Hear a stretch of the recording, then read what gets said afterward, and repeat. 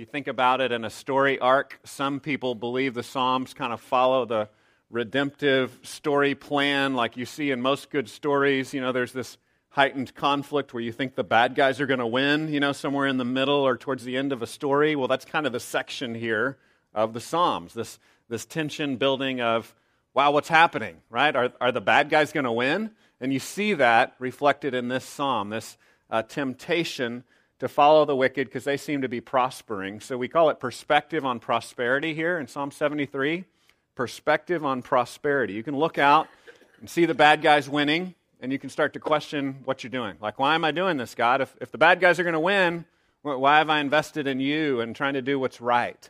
So a lot of us have that honest question. What's great is even though a lot of the ways that we grew up religiously, we were taught to not be honest about spiritual things, the Bible teaches you to be honest. So that's a good thing. That's a relief, I think, as we look at the Scriptures and see the honest questioning here of Asaph. So Psalm 73 says, "Truly God is good to Israel, to those who are pure in heart. But as for me, my feet had almost stumbled. My steps had nearly slipped, for I was envious of the arrogant when I saw the prosperity of the wicked. For they have no pangs until death. Their bodies are fat and sleek. They are not in trouble as others are. They are not stricken like the rest of mankind. Therefore pride is their necklace, violence covers them as a garment. Their eyes swell out through fatness, their hearts overflow with follies. They scoff and speak with malice. Loftily they threaten oppression. They set their mouths against the heavens, and their tongue struts through the earth. Therefore his people turn back to them and find no fault in them. And they say, how can God know? Is there knowledge in the Most High?" We'll stop there and we'll look at more of the verses as we go on, but you see him seeing the prosperity of the wicked. And just a little detail, when he talks about fatness, remember, 4,000 years ago, that meant healthy. Okay, we just got to translate that a little bit. In our day and age where we value skinniness so much, we think, whoa, that sounds bad. No, he's actually saying they look good, right? We might think of like someone that's a bodybuilder being puffed up and swollen. They might think of it in those terms, but this is a healthy person that's eating well, that seems to be prospering. And he's looking at these people and saying, does God see? They don't think God sees what they're doing. They're denying God, yet they're prospering. What's happening, God? How do you make sense of this, God? And that's the question that he's asking. So let me pray for us, and we'll try to unpack it. God, we pray that you would teach us this morning. We thank you that you love us, and so we come to you in trust, believing that you're going to speak to us through your word, that you're going to help us to understand who you are and how you've made the world. And so we ask for your help. We ask for you to open our hearts, for you to send your Holy Spirit to make us able to learn and to see you. We pray this in Jesus' name. Amen. Can anybody remember the first time they were in elementary school? Do you remember your elementary school? Mine was Thornton Elementary School. I remember the first grade, walking into this massive building, kind of being in awe. My sister was a few years older than me. Actually, she's in town, so I shouldn't say that. So I knew this kid that was older than me, and they'd been there before, and I remember feeling so new and so out of place, and just being in awe, looking around at the big building and the gigantic gymnasium and the huge cafeteria and the classroom with all these kids, and just being overwhelmed. I can remember years later coming back. I did some substitute teaching when I was in college, and I got to be a substitute teacher at this very same school. And I remember walking in and having to duck so that my head didn't hit all the snowflakes and the leaves that the teachers had hung from the ceiling. Have you ever had that experience coming into one of your kids' classrooms maybe, or going back to a elementary school as an adult? And it's a different perspective, right? What seemed to be huge when you were 6 years old now seems kind of tiny and strange, right? I mean, there's some things that seem different about it. And what we see with the psalmist this morning is a similar change of perspective. What looked one way at one time now looks differently at another time. And so what we want to understand is how did he change his perspective? Because most of us are stuck where he is at the beginning with that perspective of, hey, it looks like the bad guys are winning. It looks like people that hate God are succeeding. And it looks like it doesn't necessarily pay off for us to follow you, God. Like, what's going on? Why is it going this way?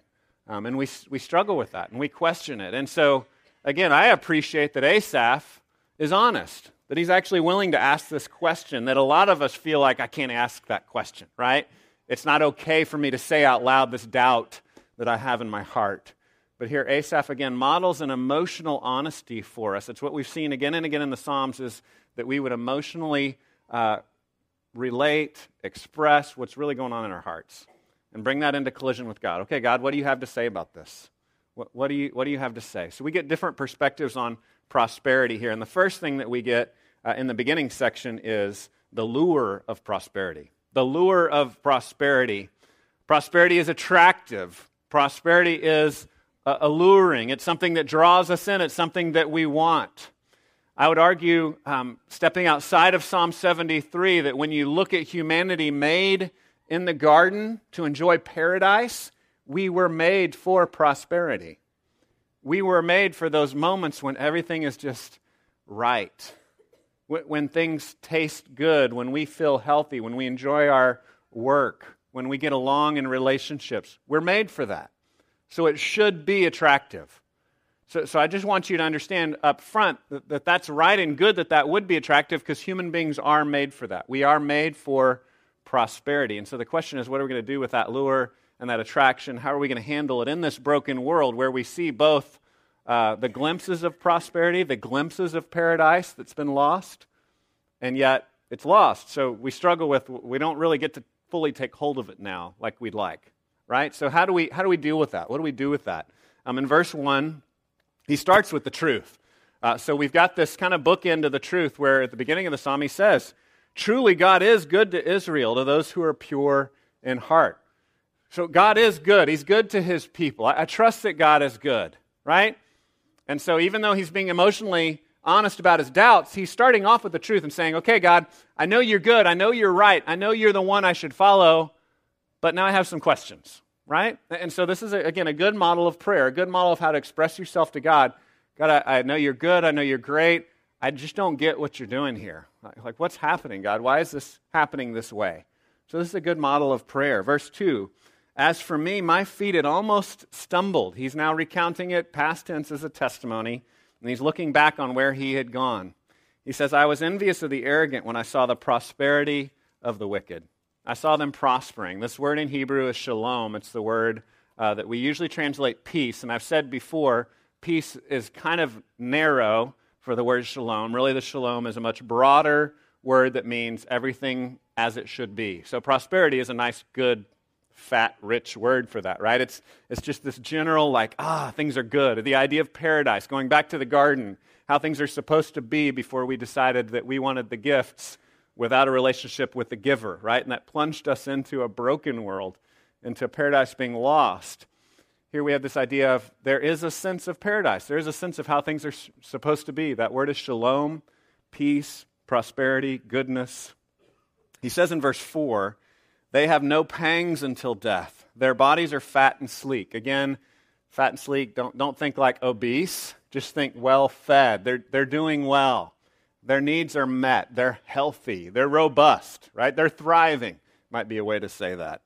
They're not in trouble as others are. They're not stricken like the rest of mankind. And then he goes on and he says, therefore, this actually magnifies their wickedness in a sense. See, it looks in verse 6. Therefore, pride is their necklace. Violence covers them as a garment. Their eyes swell out through fatness. Their hearts overflow with follies. This one is a little bit of a kind of double meaning here, where he is talking again about them looking good, and we don't get it because of the fatness thing throws us. But he's talking about their eyes bulge through fatness, and so he's, on one hand, that's actually kind of a compliment, again, which we don't quite get because the translation, he's saying they're full, but then he's taking it to the extreme, right? So they are full and they are good, but it's to the extreme. And so since we only hear fatness as a negative term, we don't hear that it's kind of a double-edged sword. So he's saying they look really good, but they look good to the point of being ridiculous. Does that make sense? And then at the end of the sentence it says, their hearts overflow with folly. So he's talking negatively about what's going on inside their soul. He says in verse 8, they scoff and speak with malice. Loftily they threaten oppression. They set their mouths against the heavens, and their tongue struts through the earth. So it's this idea of pride and showing off and thinking they're great. So the image physically is that they're bulging and they're big and they're slick and they look good. Again, maybe not fat is a good word for us, but maybe, they're big and powerful, they're thriving, they're robust, they're strutting around, they're thinking they're so awesome, but their hearts are perverted, right? Their hearts are twisted. It's full of foolishness. They strut. It says in verse 10, therefore his people turn back to them and find no fault in them. And they say, how can God know? Is there knowledge in the Most High? This is a little confusing phrase in verse 10 in the Hebrew, but we kind of understand it, interpret it a little bit through verse 11. This idea of them thinking that God doesn't really care or know or see what they're doing. It's a real common problem in our culture, both in religious and non-religious circles, that is often phrased as the secular-sacred divide. Have you all ever heard that phrase before? The divide between secular and sacred. And so somewhere in our history, we started to think that we could divide those two things real cleanly, but the Scriptures say you can't, right? Because the sacred pervades everything. God's view of reality pervades everything. God owns everything. There's no part of our culture that God doesn't own. The way Abraham Kuyper, who is a famous both theologian and really political leader, the way he would describe it is there's no square inch of the earth over which Jesus Christ doesn't say, mine. It all belongs to him. It's all his. And so when we want to say, oh, well, this over here, this is a non-religious little safety zone, well, that's a religious statement in itself. We're saying that it's possible for there to be a zone that God doesn't have sovereignty over and God doesn't have claim over. Now, I'm not arguing for any particular political view here. I'm just saying God owns it all. And he's there. He's everywhere. We can't escape from him. So we have to keep that in mind. And that translates into our personal lives. So forget politics. That translates into our personal lives when we think there are parts of our lives that God can't see. We think there are parts of our lives that God doesn't touch. And that, okay, I'll do holy things, at church, and then I'll go do my job where God doesn't really care what happens. It's a different set of rules. He gets to set the rules wherever we go. He gets to set the rules wherever we go. And so they say again in verse 11, how can God know? Is there knowledge in the Most High? Like, he doesn't know. Look at me. I'm doing fine. I'm doing okay. I don't need to do what God says. Verse 12, behold, these are the wicked, always at ease. They increase in riches. All in vain have I kept my heart clean and washed my hands in innocent. For all day long I've been stricken and rebuked every morning. If I had said I will speak thus, I would have betrayed the generation of your children. So it's like he's saying, this is what I wanted to say. They're right. I wanted to say the wicked are right, but I would have betrayed your children, God, if I had said that, so I kept my mouth shut. But I was doubting myself. You see, he's this worship leader. He's this leader among the people of God who's seeing the wicked prosper and thinking and feeling in his heart, do you see God? So at the one hand, he's rebuking them, saying they don't even think God sees them, and he's being lured towards that himself. Do you see the tension here? So we've got a worship leader who is saying, I'm starting to believe what the world believes. I'm seeing the world prosper. I'm seeing the world have fun by denying God, and I'm starting to think, yeah, that looks pretty fun. That looks pretty good. There's this lure, there's this attractiveness to it. I was just thinking through illustrations of this, how the world teaches us that wickedness is attractive. And I was just thinking through the whole media system of advertising and how we airbrush everything. I don't know if y'all are aware of this, but like if you're going to be a model, you have to be, unusually beautiful already, and then they take you and they take pictures of you, and then they still cover up your flaws, right? So what you see when you see a model, or you see someone in a magazine picture, is you see someone that not only is an unusual human anyway, but then they've been airbrushed. They've been changed. It's not really what they look like. And I was thinking how we get these images in our minds of what we're supposed to look like, this lure of this is how life is supposed to be. And again, I want you to understand there's a sense in which life is supposed to be good. Life is supposed to be rich. Life is supposed to be happy. So what do we do with living in a world where it's not always that way? How do we handle that? Because we're attracted to it. We're made for eternity. We're made for health. We're made for thriving. We're made for prosperity. How do we handle it when we're attracted to that, but we don't seem to be getting it in our own life? What we're going to see for this author is we're going to see him, he's going to deconstruct it, right? He's going to realize that although it is attractive, it's not really everything it seems to be, right? It's kind of an illusion. And I was thinking again about how we see this illusion of beautiful people being airbrushed and made to look perfect. I was thinking about when I was a kid. I've told y'all before, I was a big comic book fan. I used to draw superheroes all the time. And, it's the same kind of thing. Superheroes are these larger-than-life people that look so great. I was thinking about Superman, and his special suit and his cape and how muscular he is. So I found a picture here of a guy there.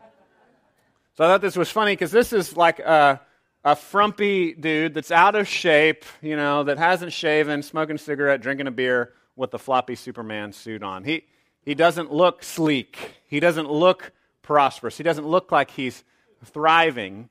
And you kind of get this juxtaposition, right? You get this contrast between what we expect. We expect the superhero, but that's not really what he is. And I think that speaks about, that's kind of like who we are, right? I mean, maybe not you, but for me, that's what I want to be. I want to be Superman. I put on the suit, but it's like all floppy, and I don't really look so hot. I'm not as strong as him. I can't fly. And so there's this tension that we live with. And I think what will help us, just to start at this point, and then we're going to get some good insights from the rest of the text, but think about what is it that attracts you to the prosperity of the wicked now? Right? Because there are little doorways into all of our souls. What are those doorways? What's the lure of prosperity for you? Because it's going to look a little different, isn't it? What's the hook? Right? Think of a lure like fishing. If you go fishing, the way I understand it, I'm not much of a fisherman, but you learn that there are certain lures that attract certain fish, right? I would argue that there are certain lures that attract us towards prosperity, towards abandoning God, and pursuing the prosperity of this world. Temporary prosperity, now prosperity. What are those lures? What are the little doorways into your soul? Do you know what those are? Have you cataloged that at all? Have you thought about it? I've talked before, one of the ways that you can kind of think through this is what are the things that keep you up at night? What are the things that upset you? What are the things that make you really happy? What are the things that make you really sad? Those are good little indicators. Those are like little diagnostic tools that help us have a doorway into our soul. That's probably the thing that's really luring you. That's the thing that you're saying, that can be my Savior. That can give me true prosperity. And that's a doorway into pursuing the temporary prosperity of the wicked. What are those things? So God, help me to be real about that. Help me to recognize what they are, and help me to recognize that you're the real Savior, not these other lures that I'm attracted to. So how does he change his perspective?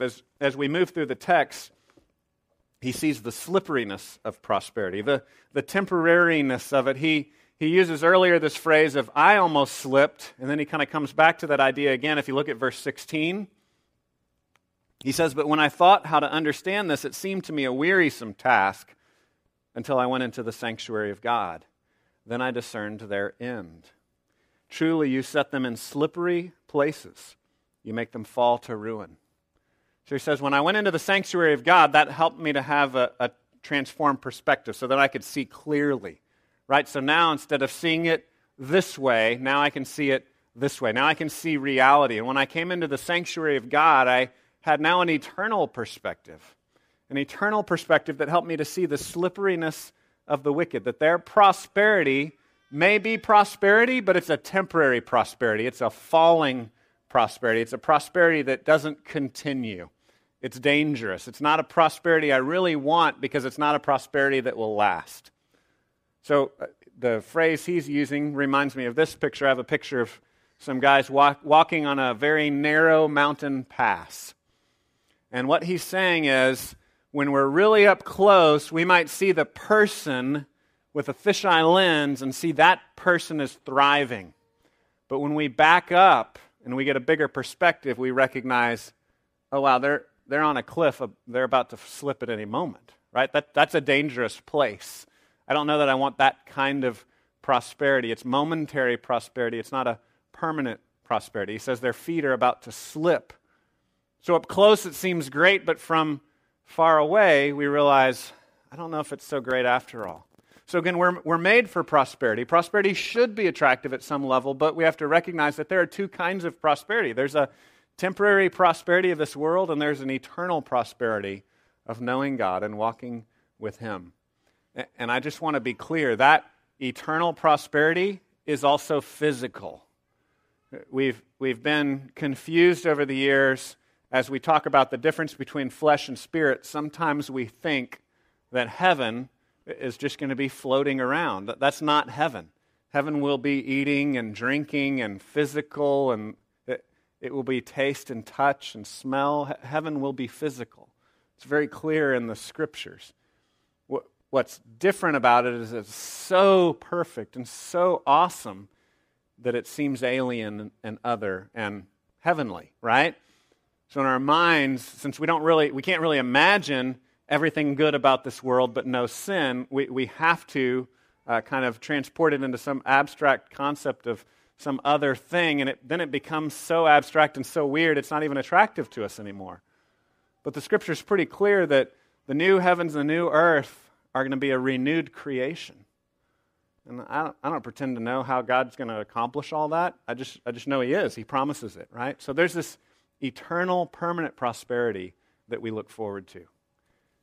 It's not like the prosperity of here and now is really bad, and we've been tricked into thinking it's good, right? You know, like you're going to go eat a meal this afternoon, you're going to have a lunch, hopefully it'll taste good. It's not like that's really bad, you just think it tastes good. No, it really tastes good. And heaven's going to be like that, but even better. Do you understand what I'm saying? It's going to be even better. It's going to be even fuller. It's going to be even richer. That's the promise of heaven, and that's, like I said, hard for us to even understand. And so the question is, have you, like the author, woken up to that temporariness of prosperity now? That prosperity now is real, that food that tastes good really does taste good, but it's not worth selling our soul to get it, right? That there's a future when we walk with God of an even better prosperity that we look forward to. When we follow Him, we are guaranteed real prosperity, real future prosperity. And we get to enjoy some of it now, but ultimately the future outweighs the now. The way Paul describes it is that future glory is not even worth comparing with the suffering that we endure right now. It's so much better. So we look forward to this better, even as we enjoy tastes of it now. So again, look at how his perspective changed. He says, verse 17, I went into the sanctuary of God, then I discerned their end. Truly you set them in slippery places. You make them fall to ruin. How they are destroyed in a moment, swept away utterly by terrors, like a dream when one awakes. O Lord, when you rouse yourself, you despise them as phantoms. When my soul was embittered, when I was pricked in the heart, I was brutish and ignorant. I was like a beast towards you. So he's saying, when I thought current prosperity is all there was, I was like a beast. But when I went into the sanctuary of God, I saw that it was temporary. And that there's going to be a day that's going to come. There's going to be a judgment that's going to come when you're going to wake up and they're going to be swept away like phantoms. There's a temporariness, a slipperiness to the prosperity of the moment. Again, that's not to say that it's not a prosperity at all, but it's slippery. It's temporary, and it won't last. And he's saying there is a day of judgment that's coming, and the wicked will be judged. And that when we don't see that, we're like a beast. We're like a cow, and all we can see is the grass in front of us. That's what we're like when we envy the wicked. But when we come into the sanctuary of God, the holy place of God, we're able to see His eternal perspective. And that enables us to back up and to see the whole picture. That there is something beyond the here and now. That as good as the here and now is, it is good. It's not everything. There's a future. There's more. And that's what God is promising. So remember, again, we've talked a lot about how worship in the sanctuary of God in the Old Testament is very similar to worship now, even though culturally it's radically different, right? We don't have bloody sacrifices. We're not speaking in Hebrew. We're not playing Middle Eastern music. So there's a lot of cultural differences, right? So style differences, cultural differences. But it's the same God who says, I'm absolutely holy. I am perfect. I am righteous. I say what's right and wrong. That God is the same.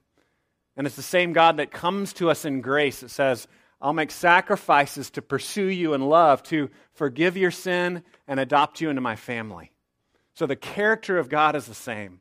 And the worship of God should be the same. We approach him in fear, and then we recognize, I don't have to be afraid anymore. He's forgiven me. He accepts me in love. He delights in me. He adopts me as his child. And we see the love and the grace of God. It should be the same thing for us now that it was for them then. That when they go to the sanctuary, that they are reawakened to who God is. Through the power of his word, what he declares about himself. He says, this is who I am. And so we gather in the same way. We gather to worship him and to realign ourselves and to change our perspective and to put on the glasses so that we can read. I remember my sister talking about how different it was going to elementary school and then one day figuring out that she needed glasses, going to get glasses, and she said, it was amazing. I could read the chalkboard. I didn't think anybody could read the chalkboard. Like, that was just her experience. She just didn't think other people could see the chalkboard. For those of you that can't see the chalkboard in your classrooms, you might want to have your eyes checked. It helped her a lot, right? All of a sudden she had glasses and now she could read the chalkboard. It was a total change of perspective. It changed everything for her. It was amazing. Before, she just didn't think anybody could see the front of the room. And then suddenly she could. Calvin said that the world that God has created, like we hear about in Psalm 19 and in Romans chapter 1, speaks clearly to who God is. So when we look out at creation, see a beautiful sunny day, it screams to us, God is good, God is awesome, God is great. He says, but we need the glasses of the Scriptures to be able to really read it properly. And so the Holy Spirit in his word comes into our life and gives us a new perspective and changes us so that we can then read it properly. It's there, but we're not reading it right. And the Scripture helps us to see it properly. So my question for you is, are you experiencing that change of perspective? The author here talks about going into the sanctuary. I think two kind of concrete ways to break that up is we are transformed by the power of the Word, right? They would come into the sanctuary to hear the reading of the Scripture, to be taught from the Scripture. So that's a part of our worship as well. When we worship, we sing the Scripture, we read the Scripture, we have communion with one another, with other people that are committed to listen to God, to what he has to say to us. That changes our perspective.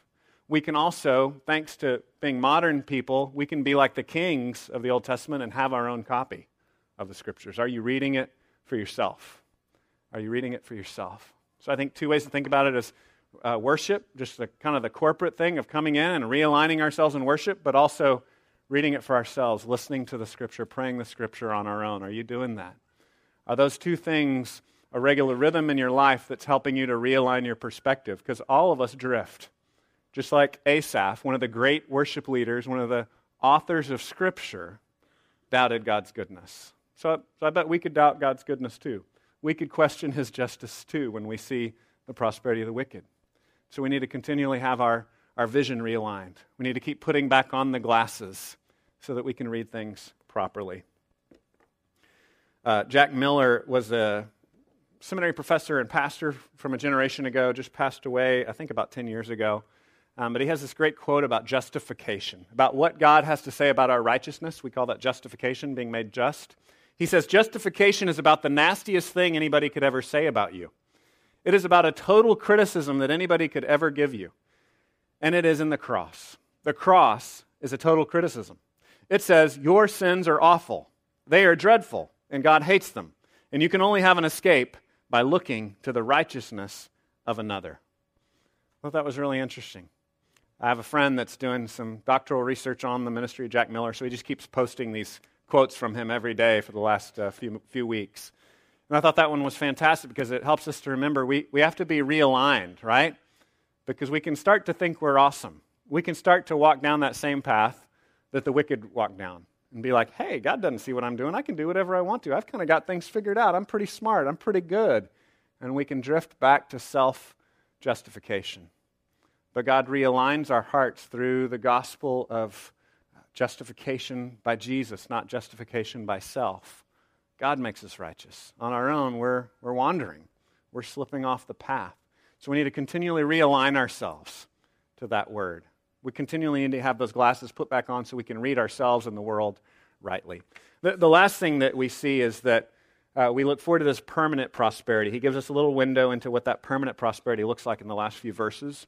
Verse 23 says, "Nevertheless, I'm continually with you. You hold my right hand." This is a beautiful picture of closeness. "You guide me with your counsel, and afterward you will receive me to glory. Whom have I in heaven but you? And there's nothing on earth that I desire besides you. My flesh and my heart may fail, but God is the strength of my heart and my portion forever.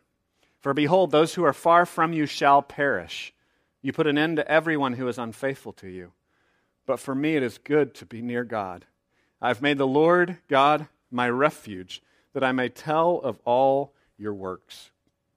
This is incredibly personal and relational. The permanence of prosperity is based on the relationship that's irrevocable that we have with God himself. Do you see that? It's the relationship that makes it permanent. It's not an abstract, Care Bears floating in heaven, Gold Street. It's not abstract. It's concrete. It's real. It's this God who is absolutely reliable grabs hold of us. And he's our portion. He's our portion. He's what makes prosperity permanent and forever and faithful and good and rich and wonderful. He's the part. He's what holds on to us. I have a picture here of a dad holding a son's hand. We get to live that out at a little tiny level when we carry along someone smaller, when we hold on to them, when we help someone else in life. And that's the picture that we're given of God walking with us.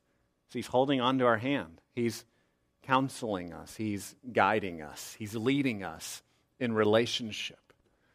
God is real. God is close. He's not abstract doctrines, but he's a person. And it's most clearly seen through Jesus. Jesus told his disciples, "If you've seen me, you've seen the Father." If you've seen me, you've seen the Father. A God who is passionate about holiness and purity, but is present, who's right here with us, who comes after us, who dies for us, who takes our sins upon himself and gives us his life. And so Asaph ends with this is the prosperity I want. This is the permanent place that I'm heading. And that place, again, is not an abstract place out there. It's closeness with God. Do you see how he talks about it, both as future and as present? And so God comes into our presence. And Jesus, this is what makes end-time study so confusing and why Christians argue about it so much, because the Scripture says both things about the end times, right? The end times is a future we look forward to where all things will be made right, and that still hasn't been all tied up yet. And the end times is now. We live in the end times right now. Jesus has come into our life. He lives with us. He saves us. We know him. We're walking with him. So it's the end times breaking in to these broken times of sin and death and brokenness now. They're being ripped apart. That this present world is fading, because that future of all things being made right has burst into the present. And that gets to be our job, is to show that to the world, is to hold God's hand and walk that out in this broken world. Walk out the permanence of prosperity of walking with him among the brokenness of the here and now that we live in and that we struggle with here and now. What changes your perspective? I guess I just want to finish with that. In your own life, have you had that moment come? Have you had that kind of experience?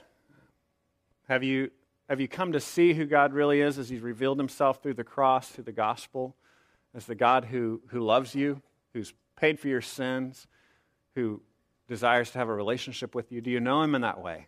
My prayer for us is that our perspective would be changed. Whether you've never come to have faith in God before, or if you already have faith in him, but like Asaph, you're slipping, right? You're struggling. The world is beating you up, and you're looking at your neighbors and you're saying, it looks like everything's going great for them. I don't know if it's worth it. I don't know if this makes sense anymore.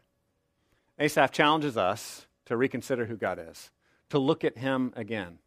Instead of looking at me, and instead of looking at the wicked, to look up at God, to have a vision of who he is that then transforms my perspective on here and now. Let me pray for us. God, God, we thank you that you love us, and we thank you that you've revealed yourself to us through your word and the opportunities you give us to walk with you, to trust you. And we pray that we would live out this prosperity. Help us to trust you. We pray in Jesus' name. Amen.